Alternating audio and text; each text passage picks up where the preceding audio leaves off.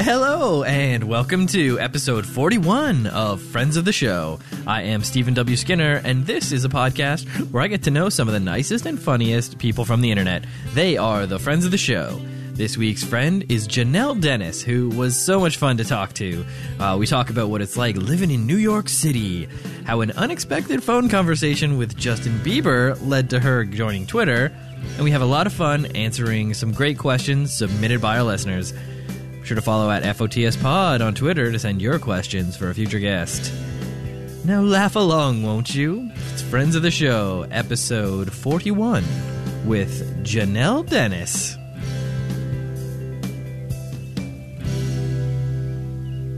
That they were the worst musician in the world. They were no-playing motherfuckers. Paul was the worst bass player. Ringo, I remember once we were in the studio with George Martin, and Ringo Jones arranged a version of Love is a Many Splendored Thing for Star's 1970 solo debut album, Sentimental Journey, which was produced by the British, or more than a bit gloopy. It had taken 3 hours for a 4-bar thing he was trying to fix on a song. He couldn't get it. We said, mate, why don't you go get some lager and lime, some shepherd's pie, and take an hour and a half and relax a bit? So we did, and we called Ronnie Farrell, a jazz drummer. Ronnie came in for 15 minutes and tore it up.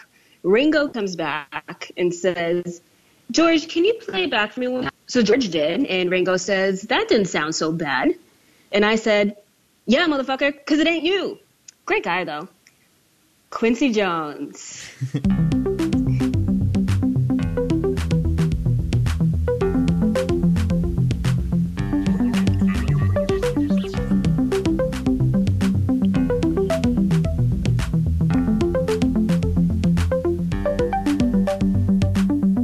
Oh, that Quincy Jones. Now, that was a wild quote. Thank you for bringing that quote. That was a wild story. And welcome to the podcast, Janelle. Ooh, thank you. Thanks, Steve. Thanks for having me. All right. And for the listeners, Janelle is a very funny and nice comedy performer. And I've seen her perform, and it was great. Great energy and very fun. Thank God. I'm very excited to learn more about her today. And yeah, so welcome to the show. Yeah, I'm so excited. I just love that you let me read that Quincy Jones quote, because that interview is insane. It is. That was. You have the record now for the longest quote. So there you go. You're in the podcast record books with that one, and it's really funny because it's kind of like shitting on the Beatles, which everyone kind of like, reveres musically, but Quincy Jones just telling it like it is. Telling it like it is. I heard he apologized 3 days ago, but I didn't want to read that one. There's no way that interview is going to be as interesting as this one. So. What's the point? Yeah, that was it in GQ or it was I know there was one in Vulture a couple of weeks before where he shit on Taylor Swift, and Oprah, which was super funny. And then this one, he said his daughter called him LLQJ, which stands for Loose Lips Quincy Jones. That's a fun nickname. God love him. Yeah, I guess he's in the IDGAF phase of his career now. So he doesn't GAAFs. Yeah, he doesn't GAFs. Yeah, so that's a great quote. And I think you brought a tweet that sort of parodies the Quincy Jones quote. Oh, yeah. So that's a tease for you listeners.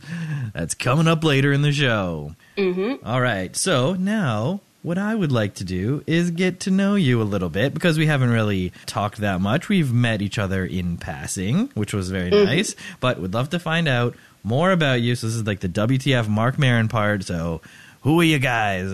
Where'd you grow up? Tell us your story. How'd you get to wherever you are right now? What is it, New York City?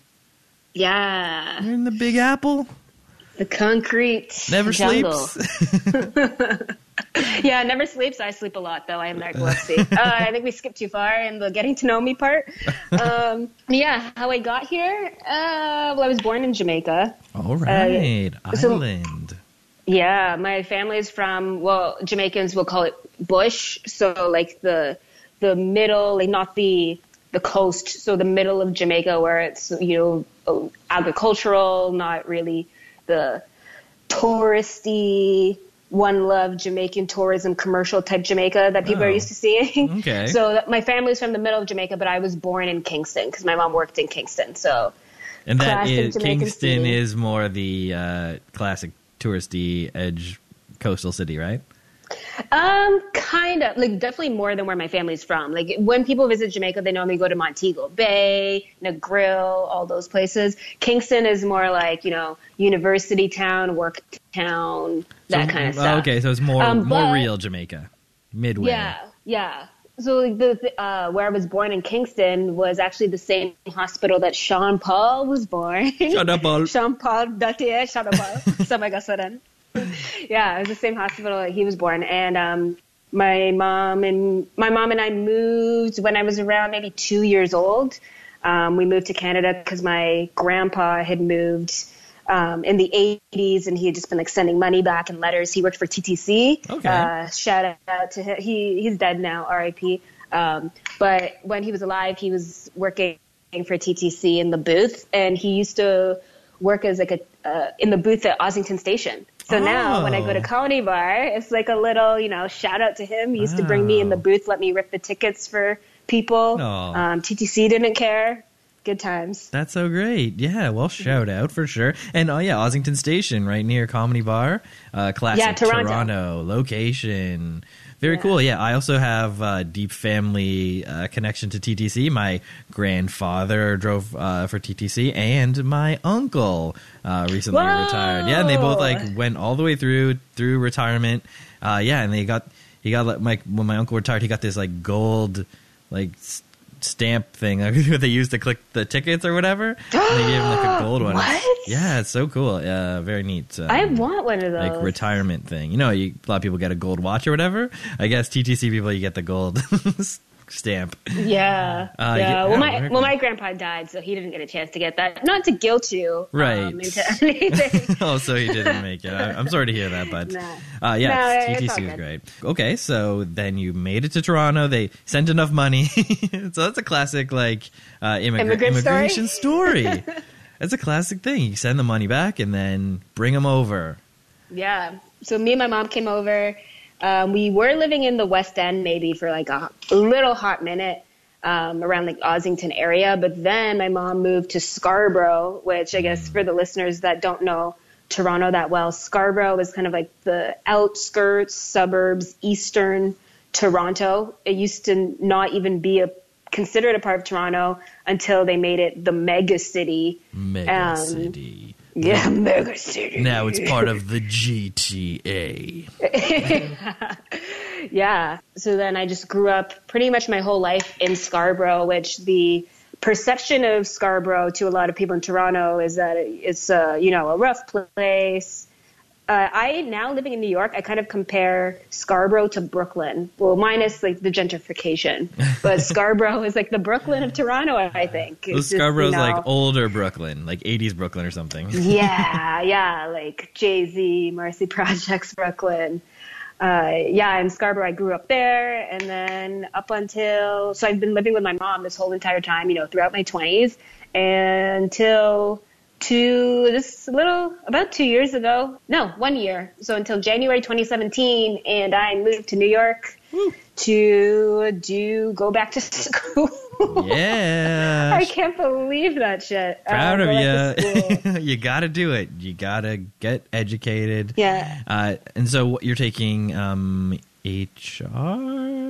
What are you taking? I'm doing a Master's of Science in HR Management and Development, and I love it. My reasoning behind it, I applied to a bunch of schools. NYU was one of them, but I applied to schools in Chicago, across the over into the UK and London. Ooh. And just NYU made the most. Well, I didn't even expect to get into NYU. First off, I got into NYU, and it's a 9-hour drive from Toronto, 1 hour flight, so much closer than London. Yeah. And a big factor of me, applying outside of Canada was that I want to work in the media and entertainment industry, because I'd been working in HR for about 5 years or so, and it was in nonprofits. So for Children's Mental Health Organization, for a community service agency. And, you get to a point in your life where you just want to sell out.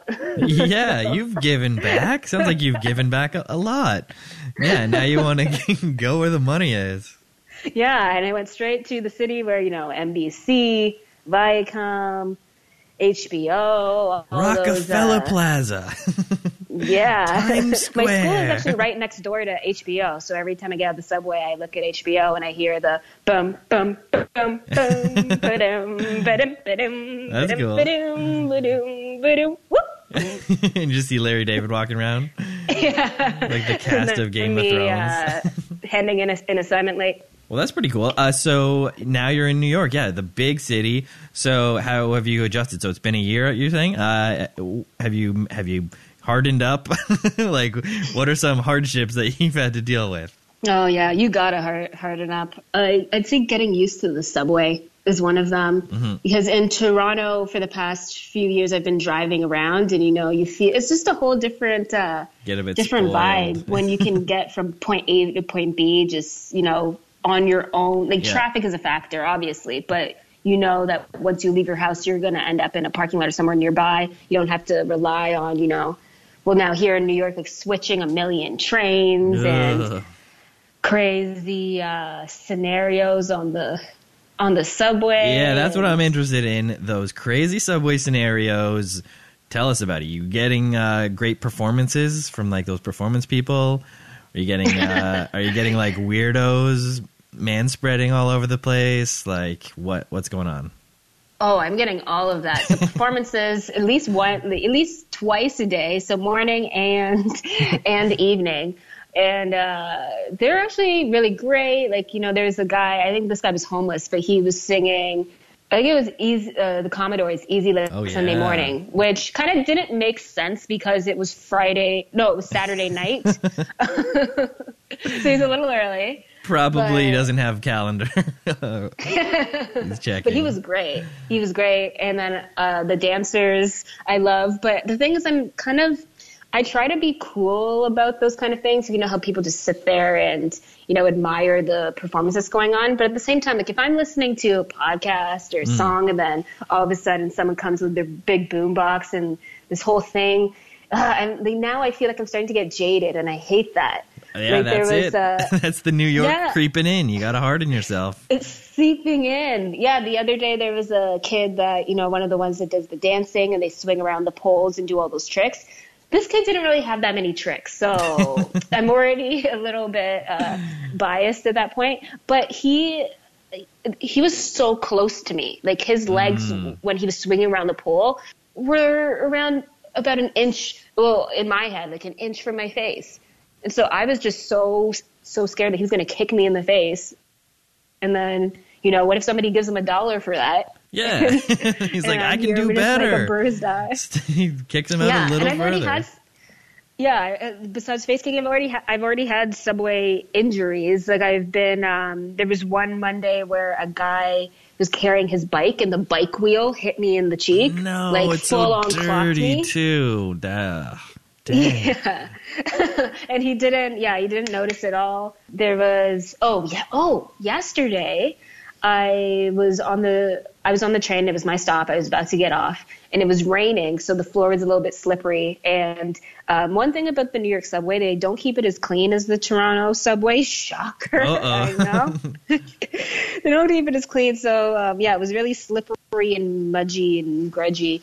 And I'm carrying a whole bunch of bags filled with all these snacks and an umbrella. So I'm rushing to get off the train and I slip.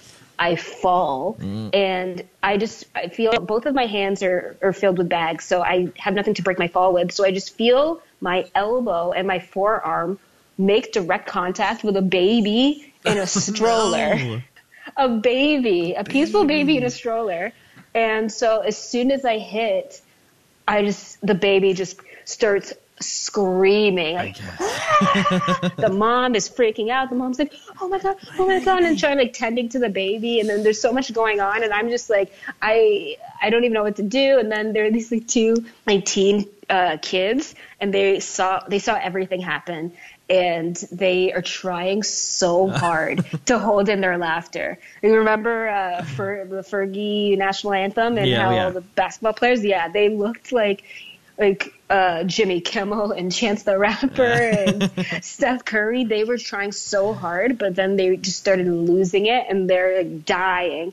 And the door opened, so I didn't want to miss my stop. Like I couldn't miss my stop, and there's nothing I could do realistically. Yeah. So I just go, oh my God, I'm so sorry, oh my God, and the mom's just like the mom doesn't even know what to do at this point. She's like, so I'm like, I'm so sorry, oh my God, I'm so sorry, and then I just got off the train. Just surreptitiously backed in as the doors closed. Like, see ya. Yeah, you know what it was like? It was, do you watch Seinfeld? Or did you watch Seinfeld, I mean? Yes. So, you remember the scene when Kramer is trying to find a seat on the subway? That was me, but trying to get off the subway. Just slipping and sliding. Making babies cry. People are laughing at me. I get off. But the thing, I did realize that I think I lost, because I had a big 7-Eleven bag with all these snacks, and it was almost overflowing. When I got home, I couldn't find one of my stuffed cookies. It was like a icing cookie sandwich. Okay. And I bought 2, and there was only 1 in there. So I think that one of the cookies, maybe was a casualty in this freak accident. I think the baby took the cookie, yeah. Oh, if the baby took the cookie, that would be such a beautiful ending to the story. Because then I'd actually feel better. Yeah. You just hope that they gave the baby the cookie. You would, like, find it later, and you're like, oh, what's this cookie? And he's like, I better get something out of this. But I guess it's like a New York baby. He probably is like, yeah, I got punched in the face when I was just a baby riding the subway, so I've seen it all. I've seen it all. Classic. So now I think we're all caught up. You're in New York City, and we know your heritage, your Jamaican heritage, and I wonder if any of that will come into play in your story entitled New Roommates, eh? Yeah. Well, just spoiler alert, no, it does. Actually, yeah, maybe it does a little bit. Maybe it does. The only one way to find out.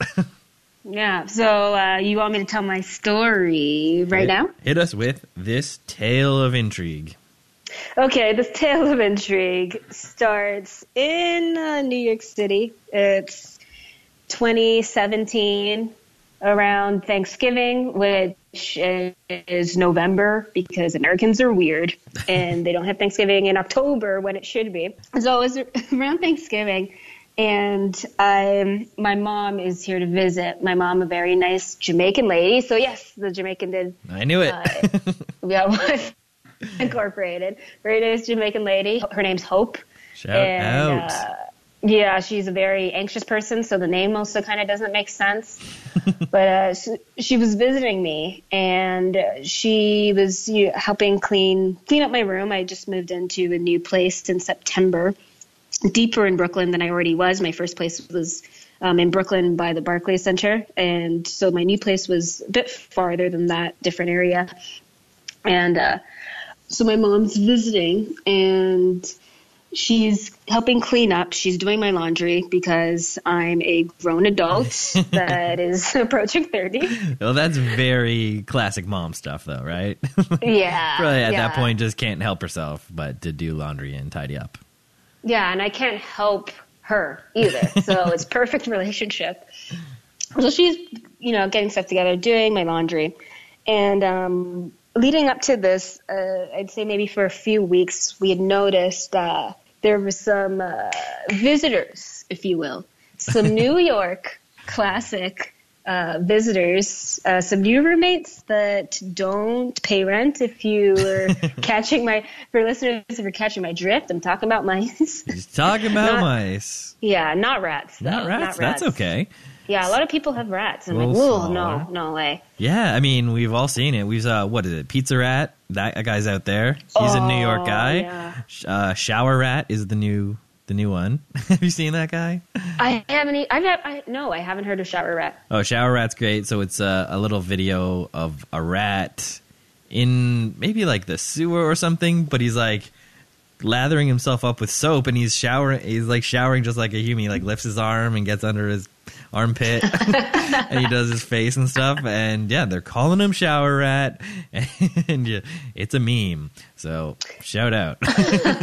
So at least they're not rats. That's what. That's but that actually sounds kind of cute. And the thing is that I find mice cute. You know, when I see them, especially they're a lot smaller than I think. Than I imagine, you know, like smaller than hamsters, and the only thing that makes them a nuisance is just the fact that they'll destroy stuff you own. Oh yeah. So you know, I keep snacks and stuff. So even I had a little mini O. Henry bar. I think that's also an exclusively Canadian thing. O. Henry, the best chocolate ever invented. Oh, and you had smuggled it across the border.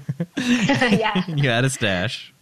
Yeah, I had a little mini O. Henry in my purse. I remember waking up and seeing one of the little guys. I heard a... Oh, no.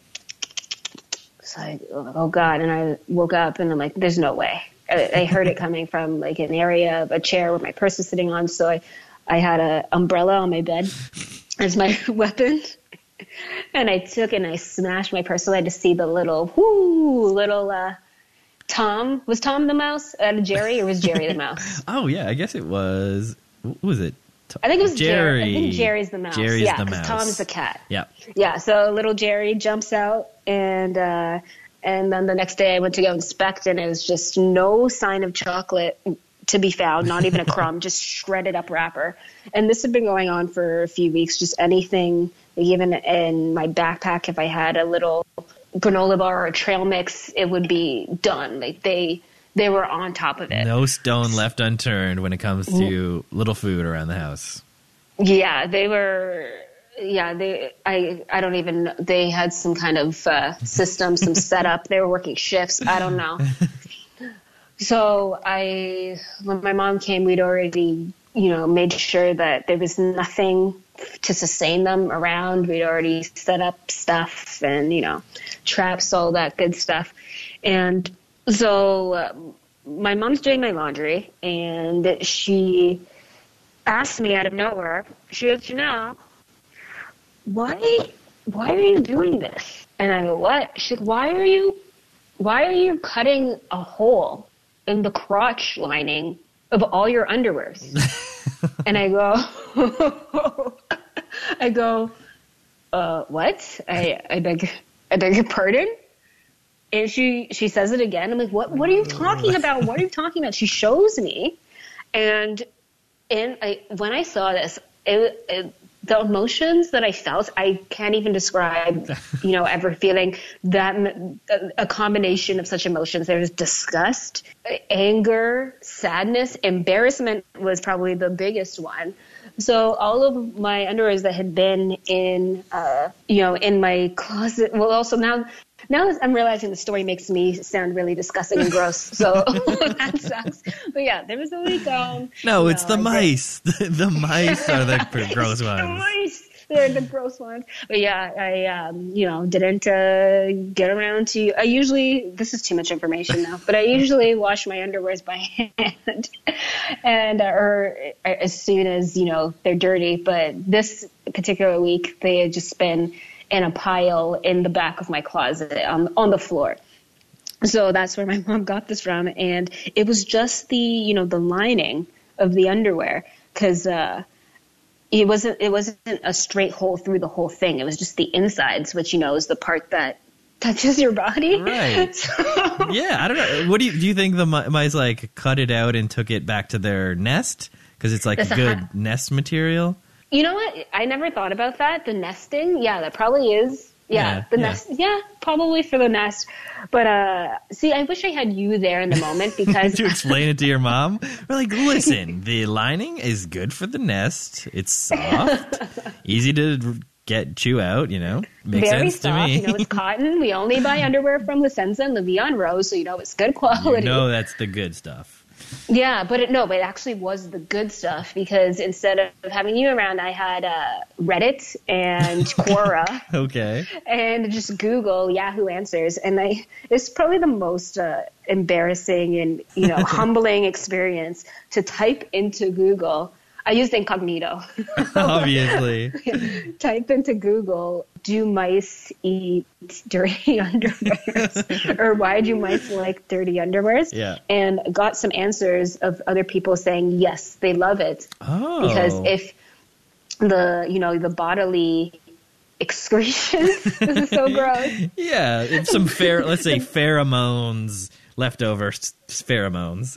Yeah, and also I'm a woman. We have natural, cervical. It's a self-cleaning oven inside of us. So there's some science sometimes in there. So yeah, so they can sense it, they can seek it out, just like the O. Henry bars. It's the same thing to music. them. Oh God, caramel. Yeah, yeah. They loved it. They ate that right up. Something, because apparently there's salts in that kind of fluid or bodily so stuff. It's like a salty snack. Yeah, so even some people were saying that they're even attracted to sweat. I'm like, what are these? Are they a girl reading a Cosmo mag? Like, make sure you come from the gym. Don't shower right away, because girls love it. So yeah, they like the sugars and the salts and the proteins. Wow, that is that are in incredibly these things. Interesting. I never would have thought. Like the O. Henry bar, yes, the granola bar for sure, but I never would have thought undies, underwear. Yeah. And, you know what? You're right. It is very, very interesting, very fascinating. But when it's happening to you, I get the combination of emotions that you were feeling. And questioning, like you needed answers. You had to go to be like, I need to know.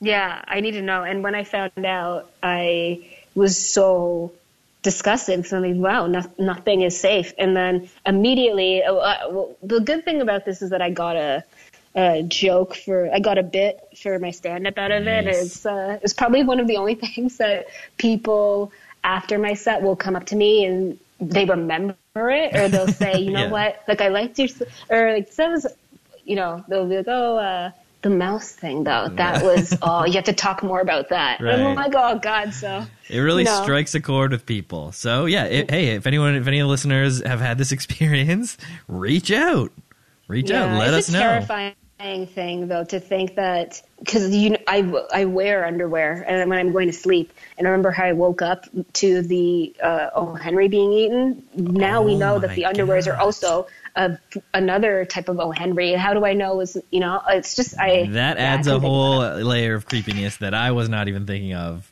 But yeah, that would be geez. So what's the status now? Ooh, I'm glad you asked. So I went back home to Toronto for Christmas, holidays, New Year's and all that. When I came back, ever since then, not a sign anywhere. No one has seen it. My roommates haven't. I haven't. No droppings, no leftovers. They're completely gone. We beefed up the whole security with the traps and those ultrasonic things cool. are supposed to, they're supposed to emit like something some to kind keep of them away. wave that they hate. Yeah. So I guess that's working. Yeah. I guess it's working. Like, not a single sign. And it's been now it's the end of February. It's been at least 2 months, where back in those days, you'd see a sign a couple times a day, or you'd see something. Right. So, and I've had, cookies and stuff in my room, chocolate bars, and hasn't been touched at all. So they're gone. The long nightmare has ended. See you later, mice. Well, what a happy ending, because that doesn't always happen. People are just like, yeah, it's just we've reached an agreement where I just live with it. Yeah, just snuggle with them, invite them over. Yeah. All right. Well, thank you very much for sharing that lovely story and interesting story. So now we get into talking Twitter. All right. So I have looked and done some internet research, and it seems like you have been on Twitter since June 2009. Were you always telling jokes, or what were you doing in those early days of Twitter? Well, you know, I was trying. Yeah, so you did start it as like a joke account, because some people start it as just like they'll follow celebrities or just looking at news, or they'll only See, like. I never think of Twitter like that. They like, You know, it's so reply weird people. because most of my friends and all the people I follow are all either comedians or writers or people that aren't, but are really, really funny and make jokes. So when I see people, well, I follow some HR people, like talent recruiter people. Yeah. So when I see serious tweets, it's such a strange thing, or people just updating normal updates about their day. I find it so strange. Yeah, like those old school Facebook status style updates, because that's sort of what I thought in the early days of Twitter. I'm like, oh, what's the point of that? Like, Facebook status has that. It's just a bunch of Facebook statuses, but it's so much more. But yeah, it's interesting to like how different people and different businesses use it. Like, we're mostly in joke Twitter, but yeah, there's serious Twitter, all these Serious different like Twitter. weird Yeah. groups within Twitter, and that's what makes it pretty. It's so interesting. So yeah, June 2009. 2009? That's what it says. I'm trying to think of where I was in my life in 2000. I'm probably going to rap concerts and What was the good rap back then? What was in 2009? what was it back then? Kanye was. Oh yeah, he was popping off. Yeah, he was. Yeah, Lupe Fiasco. I remember being really into that. Fiasco, kick, push. I believe was that him? Yeah. Oh yeah. I think that was him. Oh yeah, I totally forgot about that. Back in skate. Back then, Skate- him and his skateboarding skateboard P, little skateboard P. Little skateboard P. But yeah, 2009. I remember getting my friends into Twitter, and Just so you could get some more followers to read your jokes. Oh my God! Now I remember. Okay, so I was kind of lying a little bit. A big part of my getting into Twitter or starting to post updates was because of Justin Bieber. Biebs, Biebs. Wow. So this is just a mini story. So my friend and I, we had some friends. We were friends with there was this rapper back then. Well, he probably still raps now, but I mean, like, he was popular then, not really so much now. His name is Asher Roth. He was like that white rapper. Oh yeah, I've heard of him. Yeah, that rapped about college. So we were friends with his friends and his, drummer and DJ and stuff. So they let us, come on tour with them. It wasn't in like a groupie way, but they let us just like come out, hang on the bus or hang in New York at shows. And it was just such a fun time. So he had a show at the Nokia Theater in New York. This was around my birthday. So we made the trip and we're in the backstage. And so we're sitting around I remember I was eating marshmallows in Nutella. I was dipping the marshmallows in the Nutella. Classic backstage food. Yeah. And no, I brought Oh, this. you brought that. This wasn't even craft services or anything. This was straight out of my duffel bag that I brought. That's awesome. And so we're sitting there eating and, people are coming in and out, like management types. And I could just tell that they're looking at me and my friend, but probably mostly me, being like, who is this girl? Why is she where'd she here? get those marshmallows and Nutella? That looks delicious.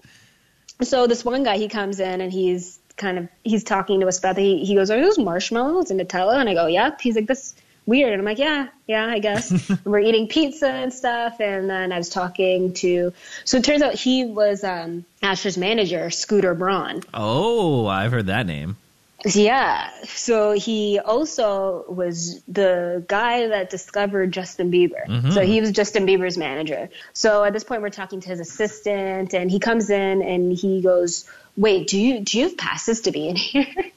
And then we go, oh, and then he just leaves the room like, oh God, we're going to get kicked out.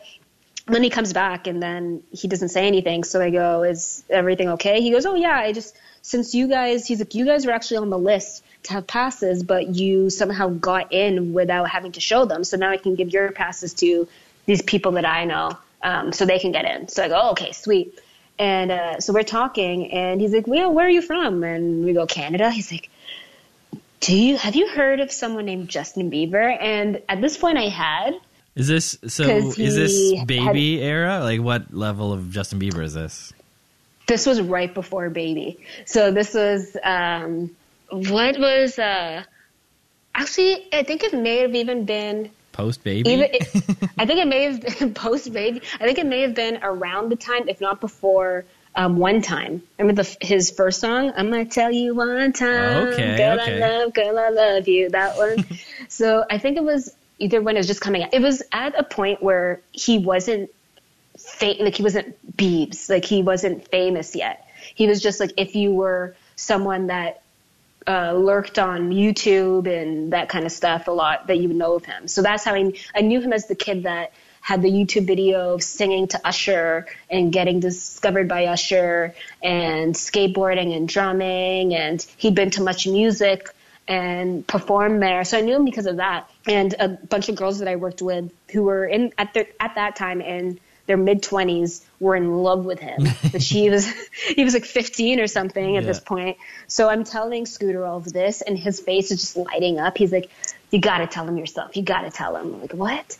So he starts dialing his phone, and he's like, "You got to tell me yourself." So he gets Justin Bieber on the phone, and he's like, "Yeah, hey, buddy, I'm at New York. I'm at the Astros concert in New York right now. I'm sitting with this girl. She's 20 years old. She's from Toronto, Canada, and she has something to tell you." And then he just passes me the phone. So I don't know what to say. And at the same time, I kind of just wanted to be, I guess, just sarcastic and funny, because I hate the whole like celebrity type thing. So he puts me on the phone. I'm like, "Hey, my mom wants to know, can you help us pay off our mortgage? Because you're probably going to blow up and make a lot of money. So would you let my mom adopt you? So then you can make us some money and pay off her mortgage." So then he's playing along with it. He's like, I'll see, maybe if my parents let me. He's like, "I'll see what my parents say." Then his voice he sounded like such a baby. And like he was so cute. And he's just like, "Hey, what are you doing there? How did you meet Scooter?" Or whatever. I actually have the video of this phone call on my Facebook. So if you want to, oh, that's very cool. Check that out after. But yeah, so he was on. So this whole time, Scooter's like, "Oh, are you on Twitter? Like, add me on Twitter." And because he was at this point, he was offering me and my friend a job, because he's like, "You know what? You guys are really friendly. Everyone loves you." And it wasn't like a groupie situation. So he's like, "Do you want to sell merch on this tour? Like, what are you doing for the next 2 weeks?" But my mom had planned a trip to Europe. So. Oh, saved you from getting into a life of merch sales on tour.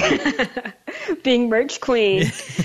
Yeah, so, but the thing is, we actually had a call with Scooter a couple months later, because he's like, well, I think we're doing the Blink-182 reunion tour, so I'll keep you posted about that if you want to sell merch there. But that didn't end up panning out. But yeah, so I ended up starting Twitter, and like when I followed Justin Bieber, he followed me like right back, and then all the people in that crew followed me back. So then after getting that Justin Bieber follow, just all these floods of young girls started following me, because I guess maybe it was easier back then to just find who would follow somebody else.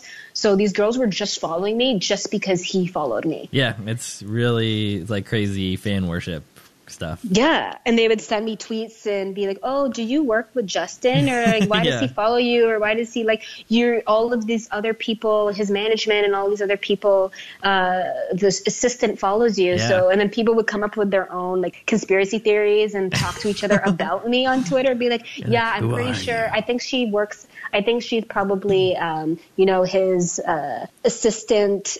She's probably Justin's assistant because she's Canadian." And like, it was crazy. That's crazy. But yeah, that kind of got me having a little bit more fun with Twitter, because I would just be logging in and reading all this, and then feeling the pressure was on, because I'm like, now all these people are following me, so I have to say something. Mm-hmm, mm-hmm. And you have been saying things ever since. Yeah, and I probably lost almost all of those followers. I don't think they like my tweets. None of them follow you anymore?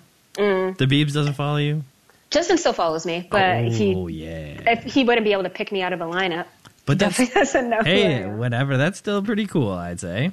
Shout out to the Biebs. Great. Yeah, shout out to him. Well, that was a great side tangent that we got to there. So let's skip ahead with this talk in Twitter section. Have you ever had any interesting or fun interactions, other than that one, I guess, with a celebrity or brand? Oh, yeah. So the ones I can remember, Pharaoh Monk, you know, the wow, wow, wow, wow sound that says, shut the fuck up, that sound. Yeah. Bum, bum, bum, bum. Wow, wow, wow.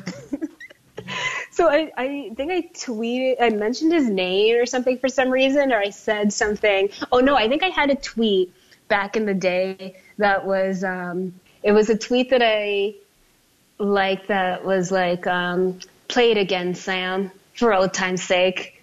And it was, attention, please, this shit here feels like the whole entire world collapsed, motherfucker. But no, that was Busta. But it was something, I don't remember what the tweet was, but Pharaoh Monk liked it. And that just made me really happy because I didn't even know that he had Twitter. So I'm like, wow, he's on Twitter and he knows of me. And his so name's Urgent. I guess you spelled his name right because it's spelled like Monche or something. Yeah, yeah. So I don't even know if I don't know if I've ever pronounced it right. Who knows I think so. Okay, that's pretty cool. But other than that, my more exciting ones have been, you know, complaining about brands. Yeah, brands. I had a back and forth with Toaster Strudel. Oh, Toaster Struds. Yeah, the Toaster Struds a couple years ago. So I'm a big Toaster Strudel fan. If you are listening and you think Pop-Tarts are better, you can go walk into traffic. And don't at me. Don't at me. So the Toaster Strudel. So I have a specific process for eating my Toaster Strudel, and that's I have 2 strudels. And so with the icing, my first strudel will be the sacrifice strudel. So it'll be the Jesus strudel where I eat it without any icing, just plain. And it still tastes good because it's a strudel and not a Pop-Tart. And the second strudel is like the return, you know, the 3 days. Whether you're religious or not, it's the return ultimate salvation strudel where it has 2 packets of icing because 1 packet isn't enough. And we all know this. If you like toaster strudel, you know, and you have a sweet tooth, you know, one packet is not enough. So I always put 2 on 1. But there was, I bought this 1 box of strudels and every packet of icing was an illusion. There was no icing. There was no icing in these packets. It was there was icing on the outside, so it stuck to the right. stuck. It gave the illusion that it was full. Yeah, but there was no actual icing in there. It was just like spread on the inner lining, but there was nothing in there. So when you rip off the little tab or whatever, and you squeeze it, nothing comes out. Yeah. Well, okay. I'm maybe exaggerating a little bit. A tiny bit came out, but it was not even half full. Not a full serving. Yeah. Not a full serving at all, which for my my salvation strudel, it was so sad. So I took pictures of the icing packets, took pictures of the strudels, and tweeted it right away and started kind of going on I would say probably you could say I was being a bit extra. I was tweeting, getting no response, and I kept tweeting, and my friends thought it was funny, so then they were saying, you know, Toaster Strudel, give Janelle some answers. We're not buying it until you answer Janelle. Why does she get no icing? And then I would just keep on tweeting it and then making jokes about it, and then eventually they slid up in the DMs.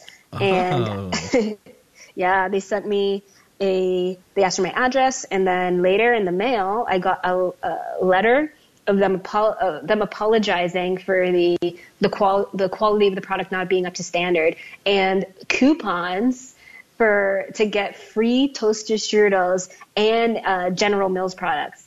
Oh, that's great. Cheerios, all of that. It was such a great experience. I love them now. Pop-Tarts would never. Brand came through online. Yeah, I love seeing those brands who do good online and right the wrongs that they themselves has caused. Yeah. It was magical. And there was someone else that I was harassing on Twitter. I think it was when I started stand-up, I was doing this dumb joke, which now I look at it, I don't know. I definitely don't do it anymore. It was so dumb. It was about Ghost Bruce Lee and Bruce Lee in that movie No Retreat, No Surrender, and how he was teaching that kid how to fight as a ghost. And so I started making memes about Ghost Bruce Lee and being like, thank you, base Ghost Bruce Lee. The reason I brought it up in the joke was because there was they announced Bruce Lee as special fighter on it was the UFC. It was some UFC video game. I forget which one it was, but they announced their mystery fighter was Bruce Lee. So then I was tweeting them incessantly, being like, "How is this your mystery fighter? He is dead. He is a ghost." and I started doing jokes about this and sending them memes. I mean, like, when are you guys going to acknowledge that he's a ghost? When are you guys going to acknowledge me? Why are you ghosting me? And they never. I'm like, I'm giving you guys so much free publicity talking about this game. And then they ghosted you? Yeah, they ghosted me for real. So never heard from them again. Maybe I'll hit them up.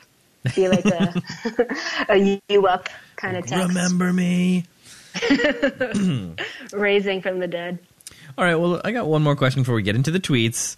And that would be, who would be your ultimate dream follow back?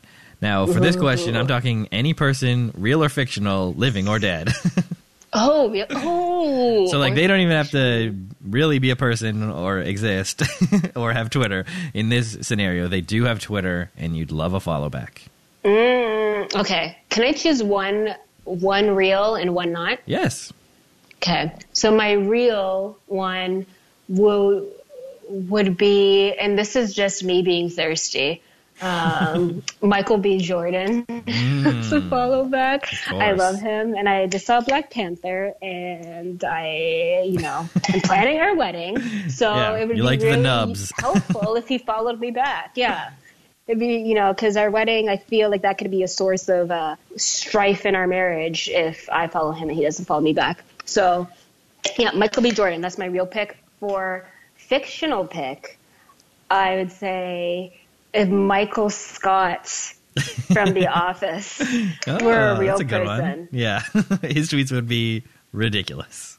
Yeah, and I feel like he would be the type that would, when people respond to your tweets or your joke tweets, taking them seriously, and you're like, you just ruined it. Yeah. I feel like he would do that to me a lot, but it would actually be funny. Yeah, he'd be super sincere about it. Yeah. All right, well, great. So that concludes our talk on Twitter, and let's get into the tweets. So you have selected one of your own tweets to share with us. Would you like to read it for the class? I guess. You know what? It was so hard. I know. I make people choose as like a Sophie's Choice of all their tweets. Yeah, and it's also another humbling experience because when you're tweeting and you're putting these out and you think, as soon as you put it out, you think it's so great, until it gets like less than 10 feedback. Yeah. And that's pretty much the story of my life for Twitter. So I have all these tweets I was looking at. I'm like, should I pick this one because I really thought it was funny and it only got 4 favorites, but maybe Steve will find it funny. But then I would think about it too much and be like, maybe it's not funny. But okay. So here's my tweet that I picked, and it was just use the term quote unquote leg wrist, because I couldn't remember the word ankle. It's been a long day. I love that one. Leg wrist. Leg wrist. That's and that what was it a real is. thing, too. Yeah. I love the ones that come from something real because, it's more relatable and people can tell. Like, oh, I bet you actually thought it was a leg wrist. Yeah. And the thing is that, objectively speaking, I'm not even a huge fan of this tweet, to be honest. I like it because it was real and it was something that I actually thought, and it got more likes than most things that I do, which I'm like, okay, I guess people resonate with this. Maybe other people are dumb like me. Well, I liked it. Leg wrist, classic. You can use that term interchangeably. Yeah. And so, that's the reason I like. There's some other ones that I definitely like a lot more, but all right. Well, hopefully the one that sticking with leg wrist. Hopefully the one that I have selected is one of those. And my pick from your tweets is this. You picked one? Yeah, and here it is. Oh, okay. Looking for a bookie that takes bets on which of your coworkers are coming back for seconds when there's cake. I love this one because I was like, I've had the same thought. I'm like, there should be like a betting website, like a bodog.com, for where you just put in your own odds for your friends. Right? About like local stuff, right? Like, because that's the thing. Like, this one really resonated with me because you always like make those silly kind of like bets with your friends and stuff about personal things that you can't normally bet on, things that don't really have like an over under odds, but you make up your own odds. You make your odds and you place these bets. So I really like that. And you know you would be so rich, because that actually came from a real place too. It was at my old workplace. Me and my coworker would take lunch late, so around maybe 1 or 2 o'clock. And this was prime, leftover time when people would come back to try and get their seconds. So for my whole lunch hour, I remember we'd see people would come in 3 times. So me and my coworker would be like, oh yeah, we knew who would come back for seconds and who would bring their Tupperware. Bring but the now Tupperware. I'm that person. Yeah, coming back for seconds is one thing. It's fine. But that Tupperware move, that's like next level. Yeah. And I'm that person now. You're a Tupperware queen. Yeah, and I pulled that too. So that joke could have worked on me. Like, I would be I'd be the horse to bet on. Always bet on Janelle coming back for cake. Yeah, and also bet on me trying to fool everyone that it's my first time. I was so good at pretend going in and being like, oh, is there cake? Cake? Oh. What is this? Is this a custard? When I already have like 2 on my desk and 1 wrapped in my bag ready to go. And some custard on your lip. Oh, all right, well, I love that one, and everyone should be following Janelle and her handle at Janelle Dennis on Twitter. So you're like me, you're a real name person, because a lot of people are fake names or cartoon AVIs. So yeah, you're really owning it. You're being a real person online. What do you feel about that? I love that you brought that up. Do you have another one where you troll people anonymously? This one you keep clean? Or you just like put it all out there? Yeah, it's actually Ghost Bruce Lee. Okay, so with the name thing, I feel this is I don't believe in horoscopes, but anyone who's ever horoscope analyzed me and found out that I have a Capricorn moon, it's very kind of, I like to keep this sounds so disgusting. I like to keep my brands consistent. So if someone goes to follow me on Instagram or knows me on Facebook, I want them to be able to look me up and be able to find me easily. So just by putting in my name. And my name is pretty unique because the Janelle is spelled with an H because my parents are weird. So I just like the consistency, keeping it like that. Also, Steve, who knows, like, what if one day one of us becomes famous for who knows what reason? Yeah. The famous people have their names. That's right. I'm just saying. Yeah, it's a little bit harder to be one of those anonymous people who becomes famous because, what are you going to be, Banksy? That's impossible to keep that sort of level of secrecy going. All right, so now we get into your picks from others. So, sifted from the hundreds of tweets online, you have selected a bunch of tweets. So I just put them all in, but I think we're running a little short on time. So we'll go, you read one, I'll read one, you read one, and then maybe I'll read one. We'll do 4. Okay, so the first one, this is by @Slimmy Hendrix. See, that's a cool name. That's cool. Wish I could Yeah, Slimmy Hendrix's other name is Tibred Terry. And he tweets, quoting Quincy Jones, "So, we're in the middle of Cars 2, right? I'm loving it. Then I hear some kid yell, 'This N-word eating beans.' So I turn around and sure enough, some N-word was eating beans. Beans! So, but I can't go into much detail. I've already said too much. You ever play Pokemon Go?" That's the tweet we were teasing at the top of the show, the classic Quincy Jones satire tweet.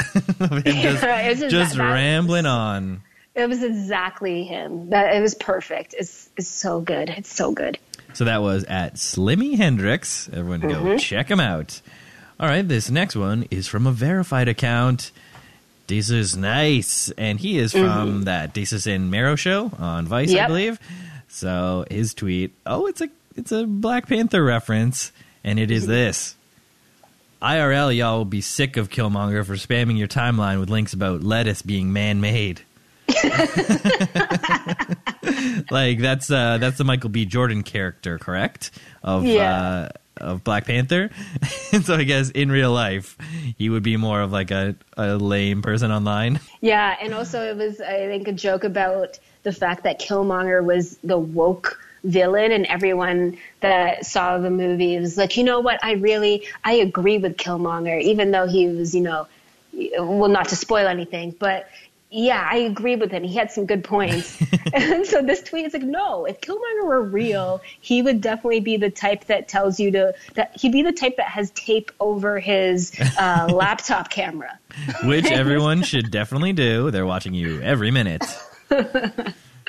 So great take. I love that one. Yeah, if anyone goes to look at that tweet, go read the thread. The thread is just people adding more jokes or more things that Killmonger would be, and it's so funny. Like one guy says that Killmonger would be the type to try and sell you essential oils Nice. and warn you about your Pinot gun being calcified.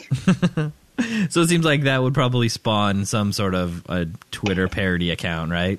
Like woke Killmonger or something, right? Like emo Kylo Ren.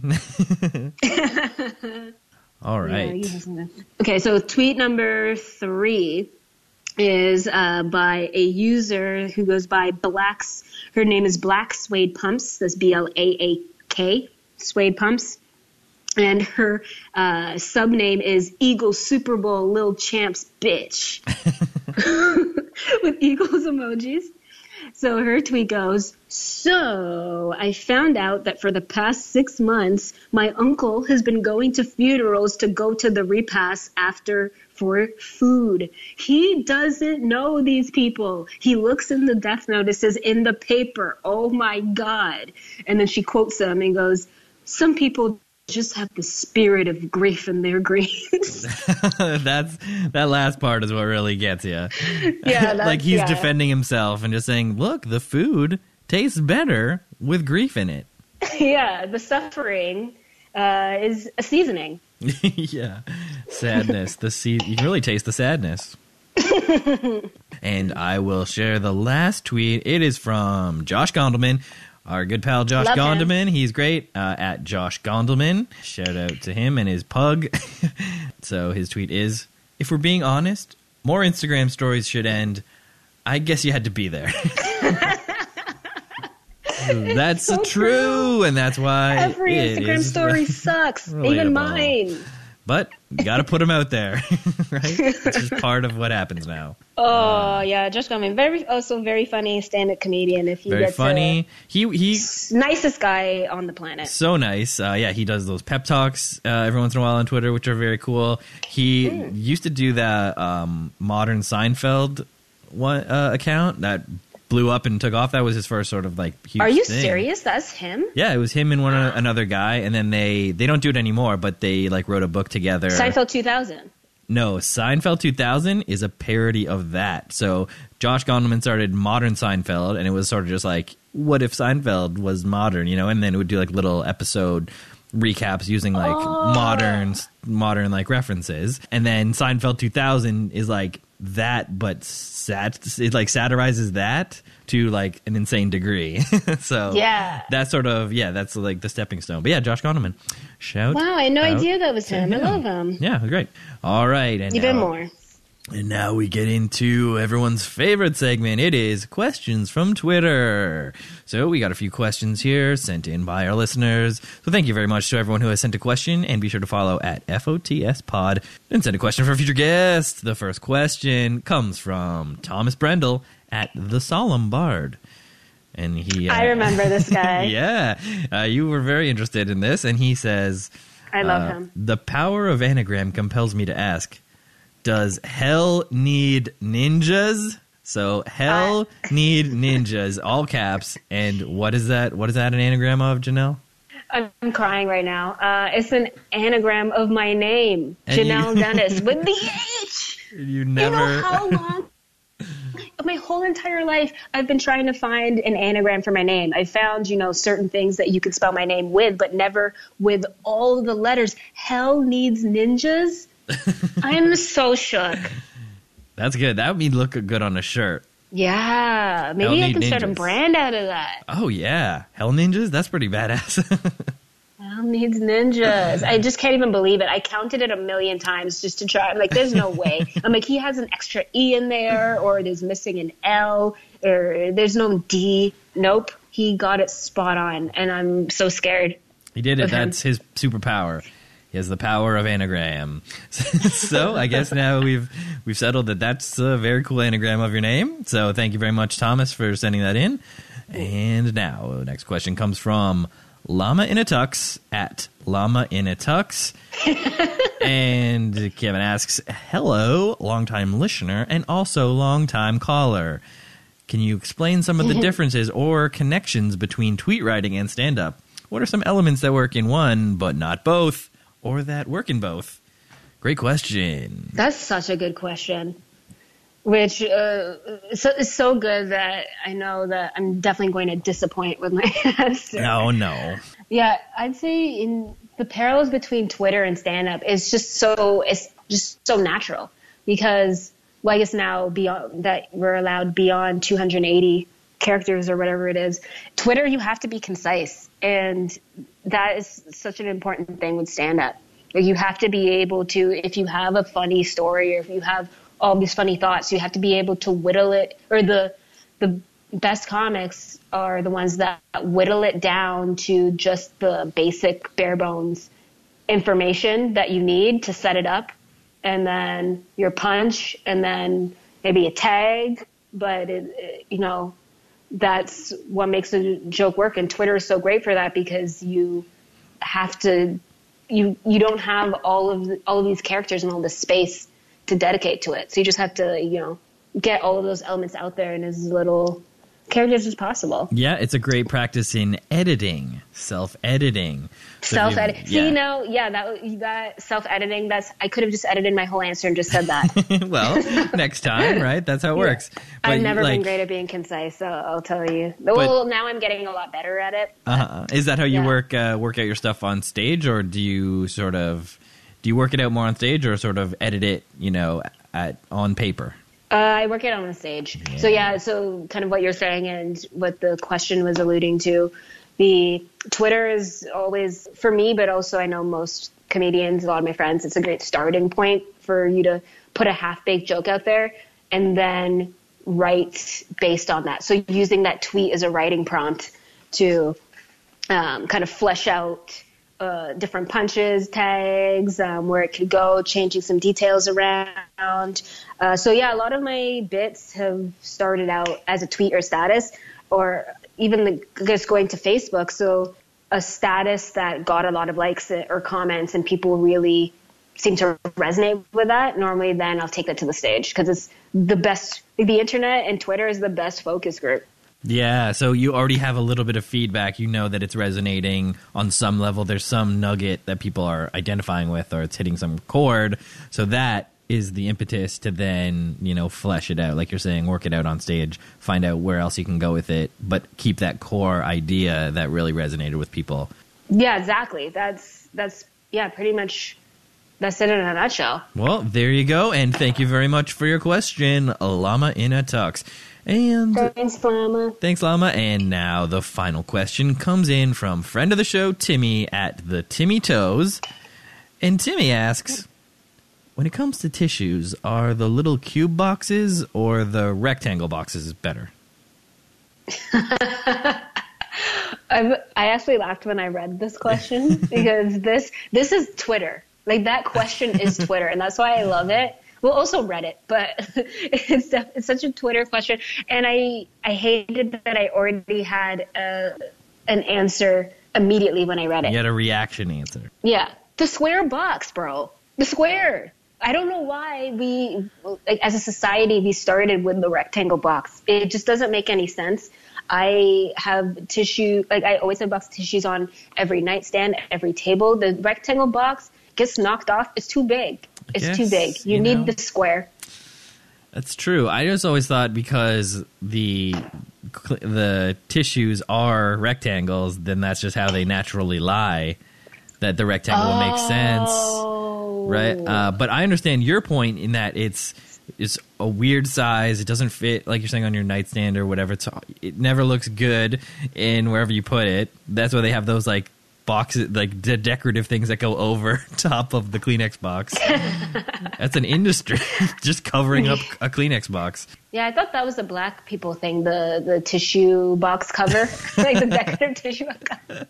The love is always like so blinged out. But yeah, the square is so much better. I have 2 in my room right now, and because I have a square, I have a lamp shelf, and it fits perfectly. I can put the tissue box on there with a glass of water. My sister calls it night water because it's water that you drink at night. Yeah. And then breakfast bedside beer. That's my own thing. So it's like a can of beer.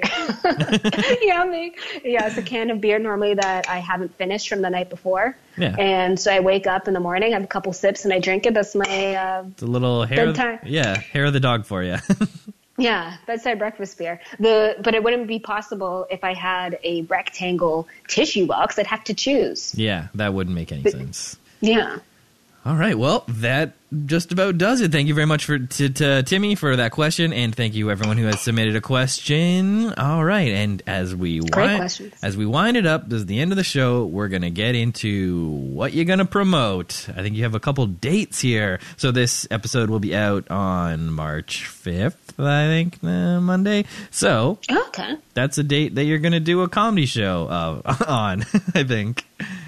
Okay, yeah, perfect timing. Yeah, March 5th, if you're in New York City, come out to New York Comedy Club, 7 p.m. I'll be one of the acts, but the lineup is insane. It's a bunch of Canadians. It's a show with Comedy Records and Interrobang. So that weekend, I'm going to be back in Toronto. So Friday, March 9th at 9:30, rap battles at the Great Hall. It's normally a comedy bar, and so it'll be a crazy time. Very cool. The last thing, this is already too much. I have a show in Toronto called IRL, #IRL. And it's just a show where my favorite stand-up comedians, tell jokes based on their tweets. So pretty much like that question we just answered. And Steve, you should do the show sometime. Oh, jeez. You're very sweet. And I love that show. It's such a cool idea that people are bringing their online personas to the stage in a really direct way. Like you put up screenshots of like Instagrams and their tweets and even Facebook stuff. So it covers all the gamuts of social media. And yeah, it's a really, really great premise for a show and very cool. All the best folks have been on it, and I believe friend of the show Isabel Zatun has also been on it. We love Isabel. Yeah, she's a monster. She's a monster on Twitter. She's one of the people, because a lot of the people that I have on the show, I like to focus on how little love we get for the audience to laugh, because people online laugh. But Isabel actually has many followers and so many likes. But yeah, she's amazing. Yep, but yeah, the IRL show. Steve, you should definitely be on. I don't know why I haven't had you on earlier, but yeah. You should be, and it may be actually coming to New York. We're still working out the logistics and stuff of that, but yeah. That is very exciting, very cool. Yeah, so everyone check out all those shows. Get that rap album, The Cream Soda Fur Coat by Running at the Mouth. And yeah, check out the #IRL show. And I guess you can check out your Facebook page as well. Yeah, I like the Facebook page. I promise I don't spam it. I only post about when the shows are coming up. Yeah, need to know info. Need to know info. Just the good stuff. And I also post about it on my Twitter too. So if you don't like liking things on Facebook, just follow me on Twitter and keep up to date with it there. It's always such a fun time. Speaking of such a fun time, this was such a fun time. So great talking to you. Had a great time. Really, it was great. So thank you very much. And now I will play the theme and we'll say our goodbyes. So thanks again. This was awesome. And all the best to you and no mice in New York. Yeah, no mice. All right. So thank you, everyone. And thanks, Janelle. Bye. Thanks, Steve. Well, that's it. I hope you enjoyed this week's episode with Janelle. Please check the show notes for links to the album Da Cream Soda Fur Coat by her rap group Runnin' at the Mouth. And be sure to check out that Rap Battles 100th Show Spectacular on March 9th at the Great Hall in Toronto, 9:30 p.m. Follow at FOTS Pod and send a question for a future guest. Following at Skinner Steven, you should be. And visit StephenWSkinner.com for all the old shows. Now you can subscribe and you can leave a review. That'd be great. Thank you. And also, thank you to Ruby Coast for the music and to Kyle I. Davidson for the theme song and to you for listening. This is Stephen W. Skinner saying the sign-off phrase now. Have a great one.